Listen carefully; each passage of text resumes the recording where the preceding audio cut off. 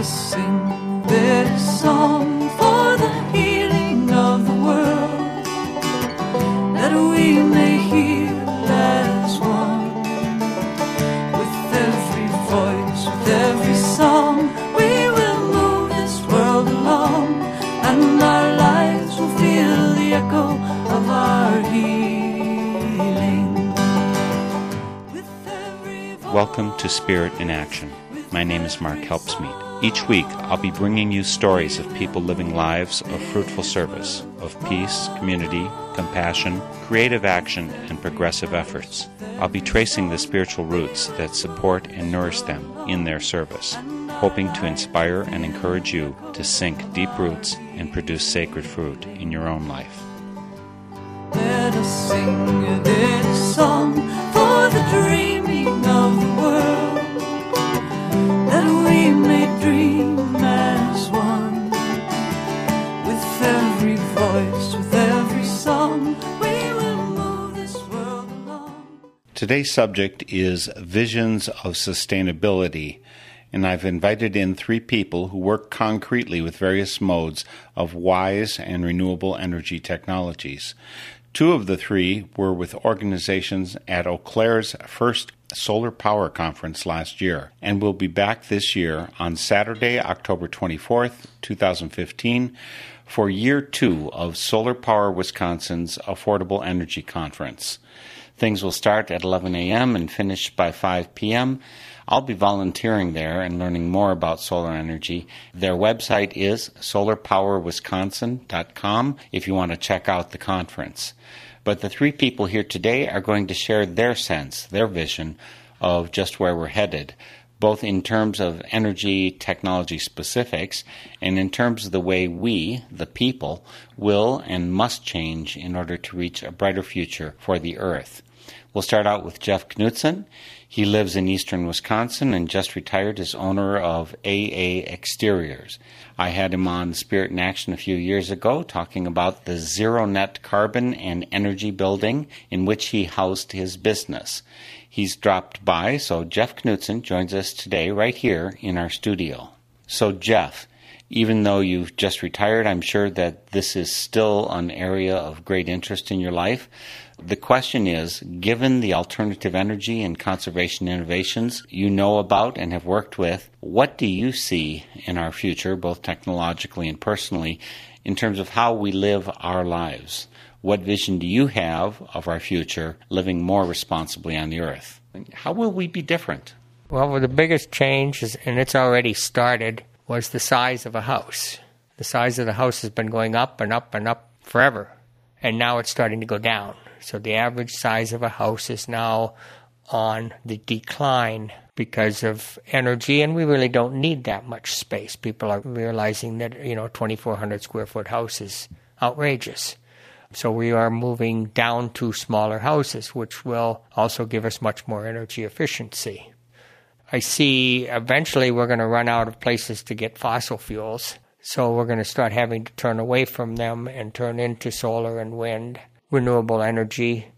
A carbon tax will be coming soon because the government always likes taxes, so they get more revenue. So we will be seeing a carbon tax in the future, which will change how a lot of people think. The very rich do not care. They're going to drive their SUVs and do whatever they want and just pay the price because they don't care, because compared to their income, it's a very, very small section of their income. While middle class, which is already reducing, and economically challenged people are going to get hurt the most, because as energy is going up, it's more of their income and it's a high percentage of it, so they have to deal with energy efficiency. They can't afford to use incandescent light bulbs. Compact fluorescents are going out. They will be obsolete in probably 10 years because of the disposal of them and the inefficiency now that LEDs have become much more affordable. So LEDs are the new lighting system that's going to be in every home. They're environmentally much better. They use half as much electricity, and they can be dimmable, and they can be used outside. So there's a lot of advantages of a LED over a compact fluorescent. So our lighting will definitely change. I think our outside lighting will be getting reduced. There's a word for that. They call it sky light pollution, I'm going to call it. But it's basically when you're in an airplane, you see all these lights, and now they're trying to cut that down so it just shines down and doesn't shine up into the sky, which makes it much more efficient because half of it went up into the sky and half of it went down. Now you're just directing it all down where you need it. We're going to be seeing lots more solar and some more wind. Big wind we're going to see tons of, as we've been seeing now. There's a lot of big wind machines coming in for the power companies because that's their most economical source. For small people, though, you can do a small solar system. So there's now panels that you don't even need an inverter. The inverter's in the panel, and they produce AC. So you can put one or two of them on your house, and you can be getting electricity. So you'll be seeing a lot more of small solar coming in. Cars will be changing fuel from natural gas is the new upcoming, and it kind of slowed down right now because natural gas is $2 a gallon and gasoline is $2.40. So why bother with natural gas? But 6 months ago or maybe a year ago, natural gas was $2 a gallon and gasoline was going on to that $4 figure, $3.50, $4 figure. So that's swinging, but I think natural gas will be the next source. Electric cars are really starting to take off. Different manufacturers are making them. As batteries get better, electric cars get better because it's the range. So if you want to go on a trip once a year, you have to rent a car, which is really economically a good way to do it, is you rent a car for your trips, and then you have a gas-powered car or CNG-powered car, and the rest of the time you're using an electric car, which you can produce your own electricity with solar, so you're able to be, so to speak, off the grid. Off the grid means not having any connection to the power company, which very few people want to do, and it's very expensive to do it because you have to buy batteries, and then every 5 to 10 years you need to replace those batteries. So the cost of your system is 50% more for the batteries, and then every 5 to 10 years you have to pay another 50% to replace those batteries. But as batteries get better, that changes a little bit, but if you can sell it immediately to the power company, that's the better way to do it. And to a lot of people that aren't in the field, off-grid means you're not paying anything to the power company. But in reality, off-grid is not connected to the power company. But zero energy is when you're connected to the power company and you're not using any energy from them, you're producing more than you need, which both my house and the office have now, is zero energy. So they produce more than they need. You'll be seeing a lot more of that. I invested in it for retirement so that I could have income coming in for my solar system. So in the summer, I'll get $300 checks from the power company. In the winter, I may not get a check at all for a month or two, and then I'll get a check for $50, or if it's $100, they have to pay me. So that's the rule. So 1 month, and then there's 3 reasons for not getting solar in the winter, and that would be the days are short, the winters are cold, and it's cloudy in Wisconsin. So you have 3 whammies hitting you in the winter. And then in the summer, you have everything going with you. So you get your big checks in the summer. In the winter, you are break even or less. I think every month I do get enough electricity produced to counteract the stuff that I'm using. And at home, I do have propane. So I'm actually using the money from my solar system to pay to fill up my tank for propane, and still having lots of cash extra because it's about 69 cents a gallon, and then I have a 1,000-gallon tank, and I use less than that every year. So it's not very expensive to heat compared to $300 checks for 3 months in a row. So that more than covers my use. You'll be seeing lots more of that. The grid is in bad shape, and if people produce more electricity, we wouldn't need so much power going through the grid. But the power companies are starting to quit growing. They don't need any more electricity anymore. People are being more conservative. They're putting in the proper light bulbs, and they're watching their energy bills so that energy is not going up. So the power company in Wisconsin are getting higher meter charges. So the meter charge has doubled and will double again. if not triple, in the very near future. So just to have a meter on your house, you're going to be paying about $50 a month. Just to have the meter. That's not any electricity, just the meter. Well, and you're paying how much for your meter charge? $39 is what you're paying for your meter charge, just the meter. No, it's not any electricity. People may be going to propane generators. They may be going to other methods of heating. Orion Lighting has a propane generator that runs whenever it's on peak. So whenever it's on peak, they run a propane generator, use the heat to heat the building, and use the electricity to counteract the amount of electricity they're using to reduce it, because on peak can be up to 40 cents. It can be $1.60 a kilowatt hour. But that's only like 100 hours a year or 200 hours a year when it's that high. And that's when it's really hot and sunny in the summertime and everyone's using air conditioning. There are a lot of environmental impacts that people are having on the earth. The one that has had, I guess, maybe an unfairly great portion of the mind share right now is climate change. How will climate change how we live and think and act? Well, basically with climate change, roughly speaking, it's going to get stormier. It's probably going to get hotter. Once the ice caps melt, it's going to get hotter really fast, because proportionally ice holds a lot of cold while water doesn't. So it's going to be a lot warmer wherever you are. It's going to be much stormier because there's such a temperature difference between the South Pole and North Pole and the equator. So you're going to see a lot more storms, and you've been seeing them. We never used to have storms like we're having now as regularly as we're having them. We've had bad storms and stuff, but not all the time. We're going to be seeing the coastal areas flooding more often. They're going to build their barricades and think they're going to be safe, and it's not going to work. Mother Nature will take over. So you're going to see people moving to high ground and moving away from those areas. Especially areas like Bangladesh is going to be hit really bad because they're almost all at sea level. A lot of third world countries are really going to are hurting from what we're doing.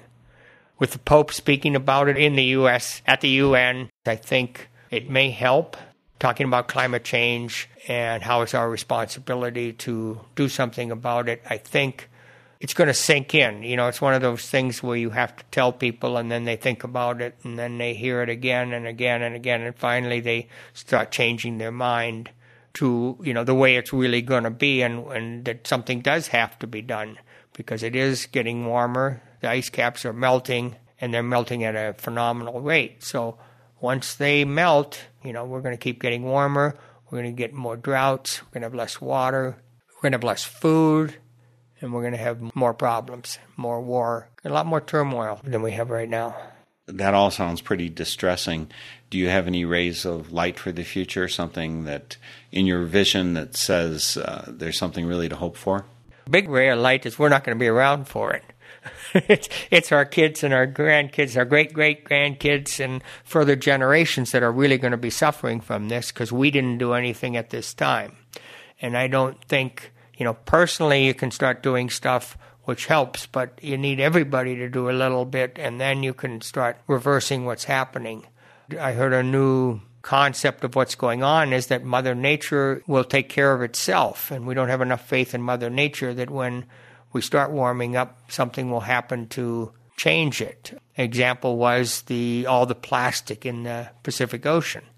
There might be a bug or some kind of organism that eats this plastic that will come about by it being there for a food source for this time, and then something is going to find out how to eat it and be able to use it and digest it, and it's going to thrive because there's tons of plastic, and that's what nature does, is it thrives on where there's plenty of food. So if you want your mice to thrive in your yard, you need to feed the birds. And when you feed the birds, the seeds fall down, and the mice and the voles all eat that, and the population explodes. Then dogs or any animal that eats the mice, then that'll survive better because it's got more food source. And that's how Mother Nature works. And it's up and down. Something gets overfilled, and then whatever keeps it under control comes in and starts taking over. And it has so much food that it thrives really well and can take over that. So that was one concept I heard that was amazing, on that Mother Nature might just take care of the problems with, you know, global warming. which is different than climate change, because climate change cannot necessarily be warming. Just because you get a cold winter doesn't mean there is no climate change. It's just a cycle in and out of weather. But generally speaking, we are going warmer. Generally speaking, the ice caps are melting, and every year they're melting more than they had the last year. They're not getting enough to keep building or hold stable. They are reducing. And I think we'll be forced by Mother Nature to do something about this. I think Mother Nature is going to force us. With Sandy and what happened with that storm, people had to adapt and change and realize that Mother Nature does not give up. She keeps hitting us until it sinks in. And it was nice that it hit the United States, because the United States is one of the worst culprits for the increase of climate change. So on the wave of the future is people are going to have to, it's going to have to sink in, because eventually it's going to hit their life personally, and then it's going to affect them and they're going to pay attention. So I don't mean just, gas going from $1 to $10 a gallon. That's something slow that the rich can deal with. But I'm talking about everything changing and it really hitting you hard like a storm. That hits people hard and everybody realizes what's going on from it. And on a personal note, you've retired at the beginning of this year from working with weatherizing houses, making them more than weatherizing, I realize. You've been working on weatherizing, working on improving houses so we don't waste energy. And we were to your zero net energy and your zero carbon house, your office where you used to live, in a previous edition of Spirit in Action. How has your life changed environmentally, or how has your heart changed by retiring? Does that mean that's all part of the past, or how do you live into your concern for the well-being of the world? Well, luckily I was able to sell the business to another person, so that continues. And he was an energy auditor in the commercial business, in the commercial field, or he still is too. Degree Days is his company, Torrance Kramer, and it's still AA Exterior, so it's still on the net, and you can still get service from the company that I had. So that part is still continuing with somebody younger and more energetic than an old man like me. And my life has changed. It's time for me now to start looking at why I'm still around, what I need to be around for, what God has for my next steps, where I'm going from here. I've always wanted to volunteer, so I started volunteering at the International Sailing Association out of Oshkosh, Wisconsin. It's the largest sailing school in the world, or in North America. They teach kids how to sail in a day. All schools but one in Oshkosh, all fifth graders have been exposed to sailing, paddle sports, stand-up paddleboarding, and kayaking. So it's a nice introduction for them on what's available with nature and getting back to nature and, being able to enjoy the waters that we have and using them for other things than walking around or biking around or something like that. So that's one of the things I've been doing personally. And then the other is just those million things on the list to do, on the bucket list, so to speak. Some things I just see it and say, I should have that on my bucket list. In fact, I'm going to just do it. So this year I sailed the Trans-Superior race from Sault Ste. Marie to Duluth, Minnesota. We left Saturday at noon, and Tuesday afternoon we pulled into Duluth. So it's a long race powered by sail, and then we were in the cruising class so we could use the motor and drive when we wanted to. It cost us some points, but you didn't have to sit in there bobbling around with no wind. So it was very beneficial that you could always keep moving when you only go 5 miles an hour, which is extremely slow to today's society of driving. Well, now the speed limit's 70 in Wisconsin, so the usual 70-mile-an-hour speed down to 5. But powered by the wind, that was a thing. So, well, enjoy your retirement and make the world a better place by it. And thank you so much again for joining me for Spirit in Action. Well, thank you very much, Mark. I always enjoy talking to Spirit Radio because where it's going and what it's doing for the world. So I think Spirit Radio is a good source of knowledge for people to get the right view of nature and the spirit. That guest was Jeff Knudsen, just retired as owner of AA Exteriors. The link's on northernspiritradio.org, as you'd expect, because Spirit in Action is a Northern Spirit Radio production. On our website, you'll find more than 10 years of our programs available for free listening and download. Plus, you'll find links to our guests, and you can post comments on our programs. It's up to you to make our communication two-way. And you can donate via the site, which is how this full-time work is funded. But even more important is the need to support your local community radio station with your hands and with your wallet. There's no better way to guarantee such a wide slice of music and news on our airwaves, unfettered by profit or governmental politics. Start there and support the real strength of our grassroots nation. And now, on to our second guest for our Visions of Sustainability episode. Jim Olson is president of E3 Coalition, where the E3 stands for Energy, Environment, and Economics. Jim Olson joins us by phone from Viroqua, Wisconsin. Thanks so much for joining me today, Jim, for Spirit in Action. Thank you, Mark. Thanks for having me. So, again, I ran into your partner, Kurt, when he was up here for the solar conference we had last November. This year, it's a little bit earlier, right the end of October. We've got all these solar energy-related people up here. Could you tell me first a little bit about E3 Coalition, what you do? Because you're not just solar by any means. No, we're not just solar. We do energy efficiency as well. We're a small business down here in southwest Wisconsin in Viroqua. We started about 6 years ago when there was some stimulus money that came out for municipalities called the Energy Efficiency and Conservation Block Grant. It provided some money for planning, energy planning, and then also some implementation projects. Down here, what we did was, being in a small community in rural Wisconsin, we didn't have a big population base, and so we thought it would be good to bring communities together to combine resources to do kind of an overarching energy plan. We did that, and we worked with about 10 communities doing the planning, and then we've expanded that even now. I think we're over 15 now, and we've been still doing projects for many of these communities as money comes available based on the planning that we did before. So we started there. And I saw on your website there were notes that for the city of Viroqua, where you're located, you put together a plan. You did something for them, and the first month they had a 60% drop in their energy bill. What did you do, evict 60% of the government? Yeah, right.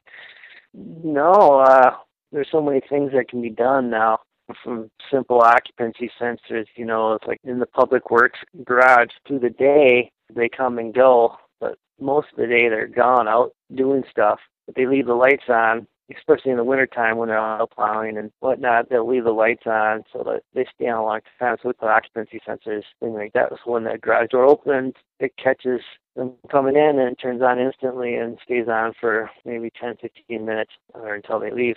And then we did a bunch of insulation projects and a bunch of lighting projects and boilers and other HVAC-related projects. So we did a couple $100,000 worth of projects. But yeah, we instantly saw dramatic energy savings and dollar savings and maintenance savings too. Well, the reason that I'm talking to you, Jim, is because as a person working in the field, and particularly you seem to take a wider view. It's not just one narrow slice of alternative energy. Because you take this wider view, I'm wondering how you can answer my philosophical question for the day.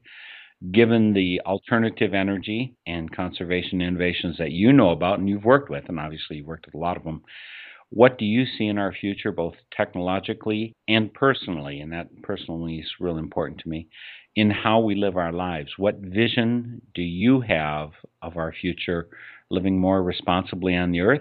How will we be different? What's your take on that? Well, that's a big, beautiful question. It's something that I've been looking at in my life as well. Probably 15 years ago, got kind of in that survivalist mode, like, oh, crap, the world's going down a big tube, and it's not a pretty picture. And so after burying myself with all of that fear, last couple of years, I've been shedding that fear and understanding life to be a little different. So it is a philosophical question that's really important to me as well. I believe in more of a conscious evolution of where we stand. And I see the way that we've been working as being very fragmented. And, not to get into politics too much, but it's part of it. We've been living more and making decisions based on fear-based feeling. And so I see us needing to make a shift towards more of a love-based feeling. So really the essence of who we are, getting past that fear-based, making decisions based from love versus fear. And I see our politics, I see a lot of us in our daily lives focusing on the fear.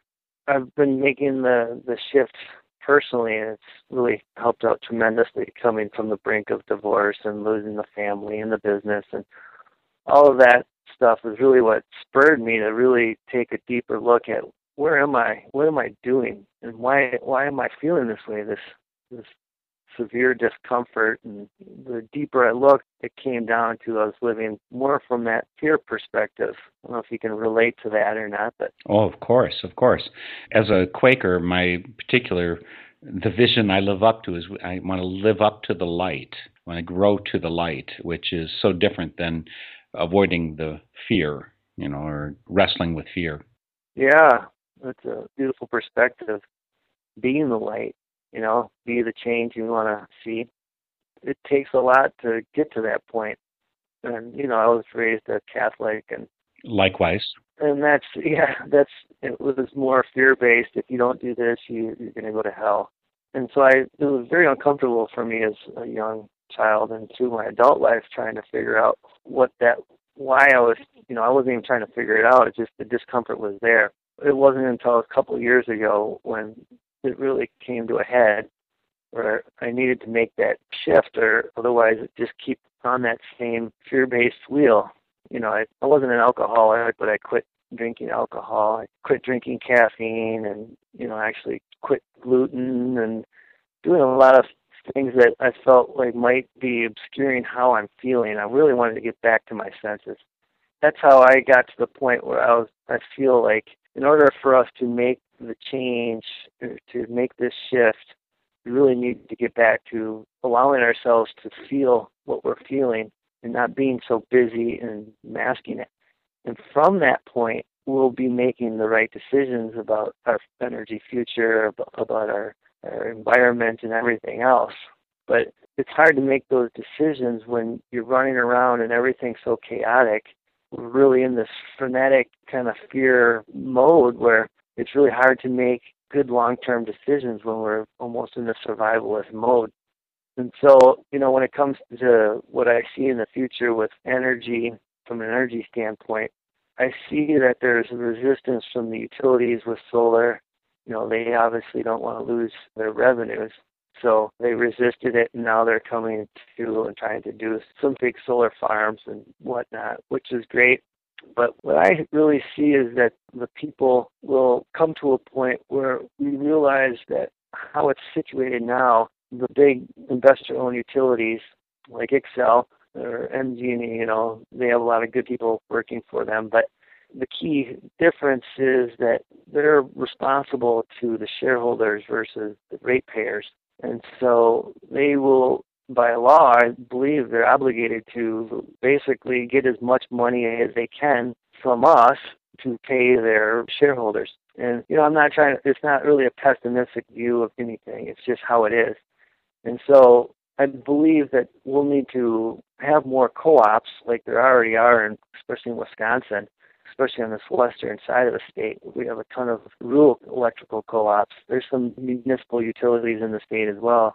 There's 20 or 25 of both, so I think there's got to be 50 plus of these smaller utilities that have the ratepayers. That's who they're responsible to versus the shareholders.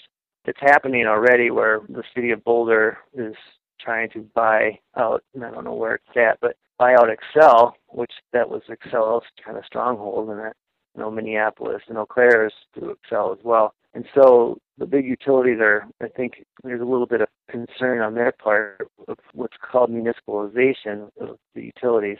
So like most municipalities, it's all public-owned water and sewer.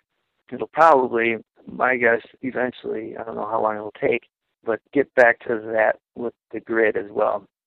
So we're going to have locally produced, owned, controlled energy instead of corporate shareholders being the driving incentive for how energy decisions are made. I believe so, yes. What about the other aspects of our life? How will we live differently? You know, if we get to that point where we're living from more of that space of that being of love versus that fear, and everybody has their own lawnmower, more community around community production, even smaller little microgrid, even within communities. And technology will, solar's come a long ways. It's, it's extremely inexpensive right now, so it's very affordable. It can get down to a 20-year payback without all the tax credits and stuff right now. So solar itself looks really good. Big wind is really the only thing that makes sense from a wind standpoint, from my perspective. But also there'll be some technologies called, like combined heat and power. Basically, with our home heating and our electrical system, we can even have they're called combined heat and power generators. Basically, it's a generator that you can circulate water through it to cool it down, but you take that heat and use it for your hot water, or you can use it for space heating as well. It works, they do it on the bigger scale quite a bit when you have district heating. So that's another thing is communities looking long-term will want to start considering the combined heat and power and looking at district heating again. They did it in the olden days where they had a central plant. They still do it on universities where you have a centralized plant where you can do combined heat and power. So you're not just expelling the heat. So then you can get your efficiencies up to 50% or something versus just when you do combustion. Coal, by the time it gets to your house, I think is maybe 25% efficient or something. And so we'll look at combined systems. We'll be looking at solar hot water that's combined with a holding tank and a boiler. So the boiler will always be able to take that heat, or it'll all work as a single system, so you won't have so many things in your basement too. It almost sounds like there would be the dramatic, efficiencies if we live together. One of the reasons you can do it on a university campus is because they've got a whole bunch of people who are living on the same system. The American household is isolated houses here and there and everywhere, and we each have our own. So is there necessarily a loss of efficiency by being this rugged individualist? Right. Well, within a community, there's definitely a loss of efficiency when everybody is so fragmented.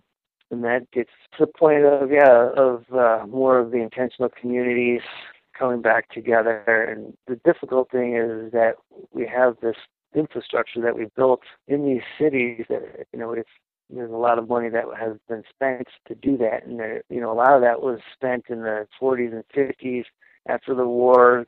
And so a lot of that infrastructure is 50 to 75 years old, and it's beginning to fail. And so the cities are starting to rebuild that, depending on who they have helping them plan, which is typically people that, are swamped in their work and they don't have time to really do research or anything like that. And it's not a common place to look outside the box, and it's always difficult to get through city council. It takes someone almost outside of the city council who might be retired, that has the time, that has done the research to say, hey, let's look at this. Let's consider this microgrid possibility. Let's consider this district heating for this area. I tried to do it myself here in Viroqua, and it didn't go very far. They didn't have the vision. They hadn't seen it before, so it was kind of this obscure thought. So I don't know what's going to be the shift that helps our local governments make that change to kind of think outside the box. But more than likely, it's not going to come from the government. It's going to come from, you and I stepping up and saying, hey, we want to look at something different. We see something different for our communities. And, that's the nice thing about a municipal utility, is that they will do that. They will take that risk. They'll do it collectively, and they will do what the people ask for. And so I think that's, one of the big hurdles and one of the big divides is that there is that conflict of interest between existing utilities and a small municipality or any municipality. There's people putting up dikes so the wave of the future doesn't come in. Yeah, right. Exactly. Good way to put it. So are you hopeful? Oh, yeah. I'm tremendously hopeful. You know, if you would have asked me 2 years ago, I would have said, we're out of luck. This world's going down. But, you know, I've really shifted how I feel. And I realized that just those small concepts of being the change I want to see and understanding that from a whole new perspective, that if we focus on the fear, that's what will come to us. So if we focus on the positive, that's what's going to come to us. And so, I mean, there's a collective intelligence, too, and a collective energy that I think we all understand or feel but can't explain. I feel that there is a shift. I see it in my community already. I feel it. It's happening, and I feel like the shift can happen fast. I don't think it needs to be this long, drawn-out shift.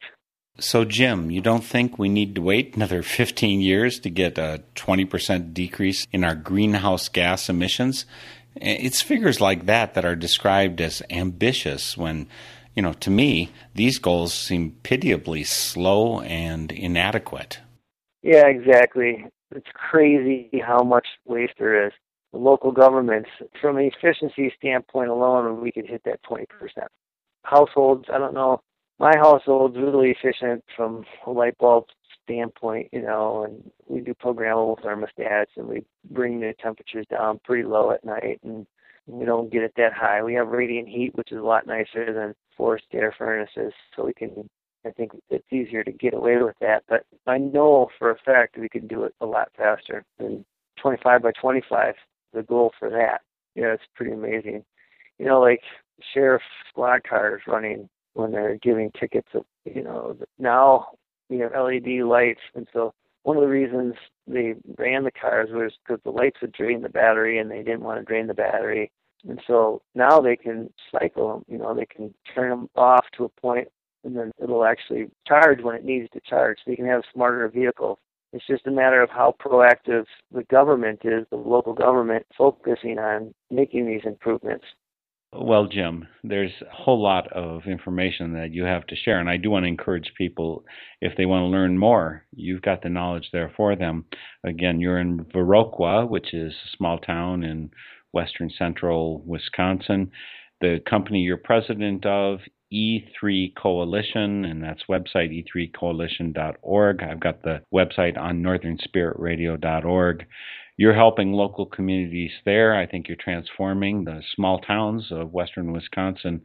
We can do this, and I especially appreciate your pointers about looking toward love instead of fear and the difference that can make in what's possible for our vision of the future. So thank you for those insights. Thank you for doing the work on the ground, and thank you for joining me for Spirit in Action. Thank you, Mark. I really appreciate it. You're doing a wonderful thing. That was Jim Olson of E3 Coalition.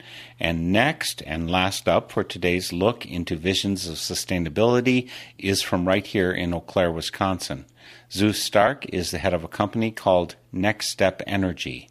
They were, of course, represented at Eau Claire's Solar Power Conference last year, and you can see and hear them there this year, 2015, on October 24th between 11 a.m. and 5 p.m. Get the details at solarpowerwisconsin.com.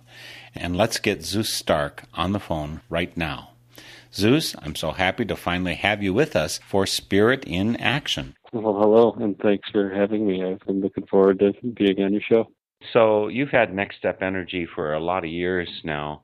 You've been doing such wonderful work, including on our house, but I knew you back when you were, dare we say, a lowly postal delivery person. Well, I wouldn't call this postal person a lowly position, but I found that I couldn't work for somebody else on a long-term basis. So I needed to do something that I could give myself back to people. I couldn't do that as a letter carrier. I was doing something that was a larger mission.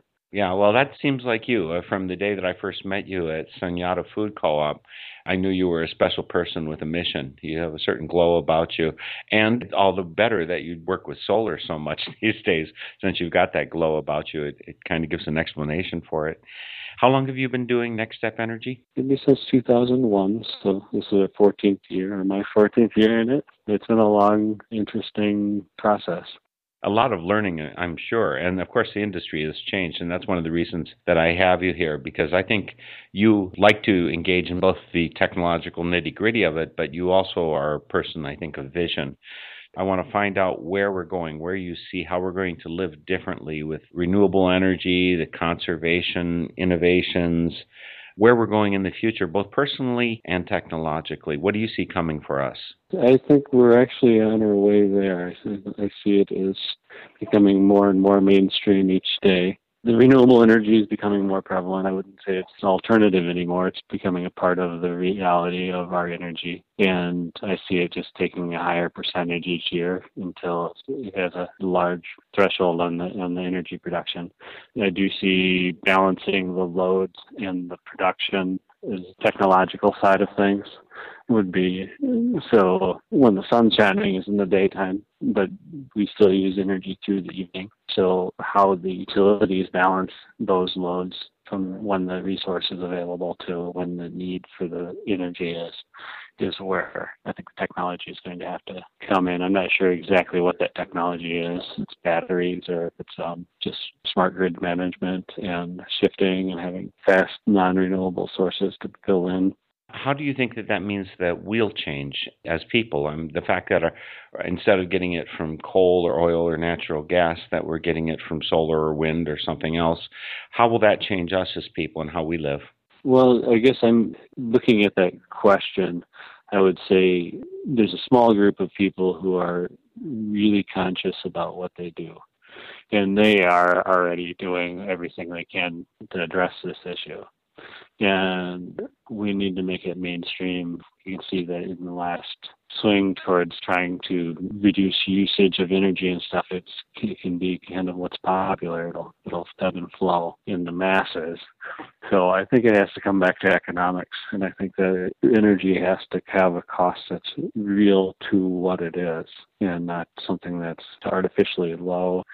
And once that happens, we're going to focus as a mass on what a small group of people are doing right now, and go towards a local economy, go towards, more public transportation, pedestrian and bike transportation, really focus on energy efficiency to a level that will work with the high cost of energy. But as long as energy is cheap, people are going to waste it on a large scale. And so I see that we really need to have a realistic cost of energy.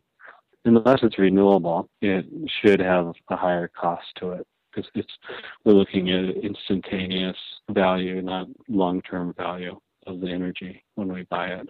Zeus, although I've known you for some decades, I don't know if you've ever visited Europe. And I've been to Europe a number of times. And, I lived in Africa Peace Corps. And people live their lives energetically differently than we do. Lights go off automatically in hallways, and people have on-demand water heaters. And they had this 20 years ago, 30 years ago. In the U.S., that's still on the cutting edge for a lot of people to try and control that kind of things. Have you been to Europe? Do you see us adopting different ways of building, running our houses, anything that might be related to what, Europe, they had triple our prices for energy many years ago. So there's a reason they started conserving. Yes. I haven't been there, but I'm fairly aware of the technologies that are going on over there. And I do a lot of those here for people. And so we put in a lot of occupancy sensors and light sensors for lights for commercial buildings and such. We also are putting in a lot of LED lights, which can save, 70% on the energy cost for the lighting side. And the European heating system is more of a water-based, quick-acting outdoor reset. So you adjust the season, so you're not overshooting and wasting energy. You're running your optimum on your boilers. And so all those technologies are actually really infiltrating the U.S. market now. And we've been trying to do it for 14 years, but it's getting more prevalent and easier to obtain a lot of that stuff today than it was 14 years ago. So I see it moving that direction here as well. And Zeus, I don't know, you've got certainly some kind of legal documentation. You're incorporated as Next Step Energy. Do you have a purpose written into what you've done? I mean, is that written down explicitly? Here's what we're trying to do. For a lot of corporations, the only purpose is let's make a buck. I do not have a written purpose, but I do have my purpose is to help people obtain something for their energy use that will reduce it and make them comfortable at the same time. And so personally, I'm interested in those technologies and helping people get that technology implemented. And I try to steer people in a direction that they want to go and I'm comfortable with being a part of. And if it's something that they want to do and I'm not super comfortable with, I'll tend to let them find somebody else to do it. I'm wondering how much you live it out personally. I've been to your house, and I didn't notice all of the solar and everything bangles scattered around the house, although I think they're probably there. Have you changed your lifestyle because of being energy conscious? I mean, for instance, just an example that I think that most Americans, we'd be better off if we did. We could go to sleep when it gets dark and get up when it gets light, or something close to that, instead of staying up. Some of us are, night owls. Yeah, using daylighting, or in a sense. But yeah, when I first got into Next Step Energy, I was using about 650, 700 kilowatt hours, between 600 and 850 kilowatt hours a month for my utility bill. And we had maybe a 9-month-old daughter and the two of us. And we, with 2 daughters, use about 250 kilowatt hours of electricity a month. So we've cut our usage to a third or less just by implementing energy efficiency measures. And we do have solar hot water on our house. We probably will have solar electric by the end of next year as well. So we had a tree that we had to take down, which opened up a window so we can now do solar electric that we couldn't before. Given that you've been doing Next Step Energy for 14 years, it's a little bit ironic that it may be next year is when you'll get your solar PV in. Of course, you've got to take care of everyone else, and there's always more demand than you can possibly fill, isn't there? Yeah, and I would say that I couldn't justify taking a tree down to get it at the time. So that was one of the biggest reasons why we don't have it, but also finding the time to do it is the second. But we've done hundreds of systems for people, but I've yet to do one. I did have a battery charging system at my house, and somebody needed one, and they wanted one that was economical, so I sold them that one. So it went up, and then it came back down. As you know, on October 24th, there's the solar conference that'll be held here in Eau Claire, the second year of that, and you were there last year. Is Next Step Energy going to be at the conference this year? Will you be there? Actually, we will be there. Next Step will. I probably won't be because my daughter is away at boarding school in Iowa, and we have a parent day that we can go down and visit her. I need to focus some time on getting to see my daughter because we don't see her as much as we used to. Do you think that your children grew up being different about energy than a lot of kids because of your consciousness at home? I think that most kids don't give it much of a thought. And I think that somehow your kids would have been raised with consciousness of it. My daughters are. When they look at resources, materials, and energy, they are very conservative with things. They feel free to use, but they don't waste them. They don't tend to feel like they have to have the newest technology. They don't feel like they have to have things that they're not sitting and watching a big screen all the time. But they could work on shutting lights off a little bit more. But in general, they do use their resources really frugally and respectfully.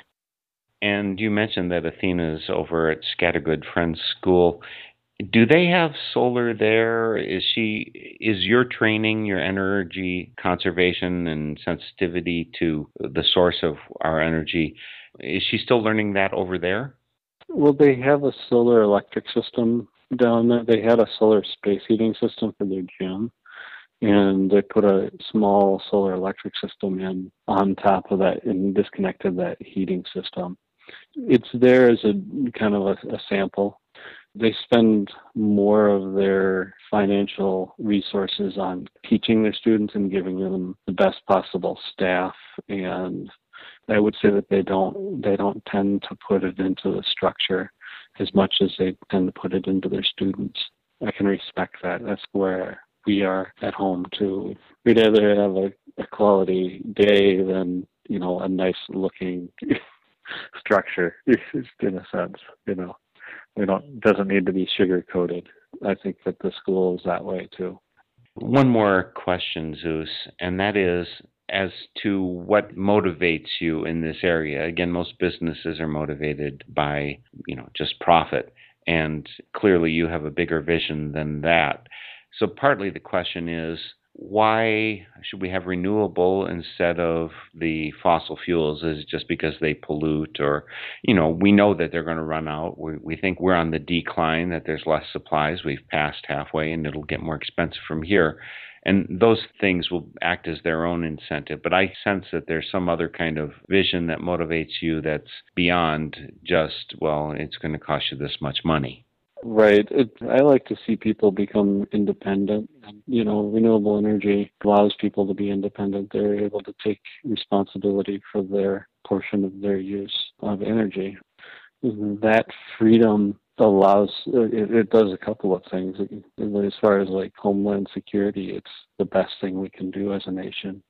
We are getting something that doesn't affect anybody else in a negative way. It has so many positive aspects to it. Individually, it does, and I enjoy the technology, and I enjoy the challenge. I feel good about outcome. When people do take the step towards renewables, the first thing, or after they do it, they start instantly looking at where they're using energy. It opens up a whole other realm for them if it hasn't already been a part of the realm of do I really need to have this coffee pot sitting on this electric element all day long, or do I really need to, have this TV plugged in so that I can turn it on any time of the day?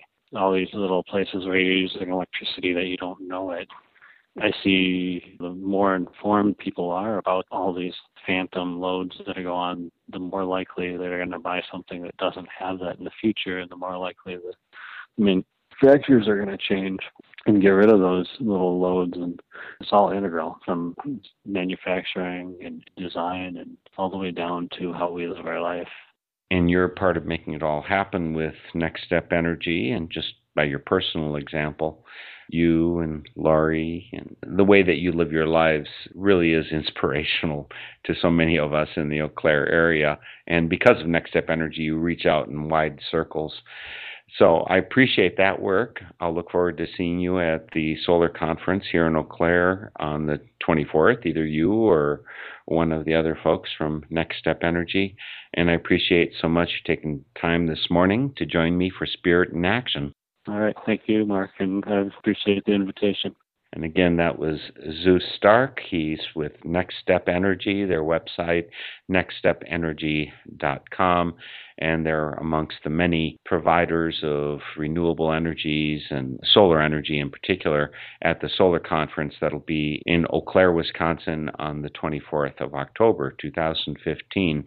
I'll have a link to it on my website, northernspiritradio.org. Thanks so much, and we'll see you next week for Spirit in Action. So, our third guest for Spirit in Action was Zeus Stark of Next Step Energy, website nextstepenergy.com.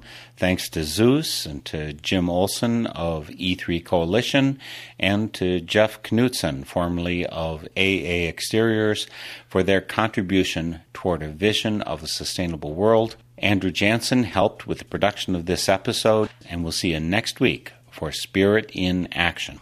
The theme music for this program is Turning of the World, performed by Sarah Thompson.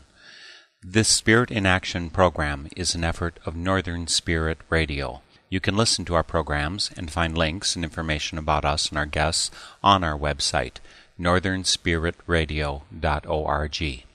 Thank you for listening. I am your host, Mark Helpsmeet, and I welcome your comments and stories of those leading lives of spiritual fruit. May you find deep roots to support you and grow steadily toward the light. This is Spirit in Action. With every voice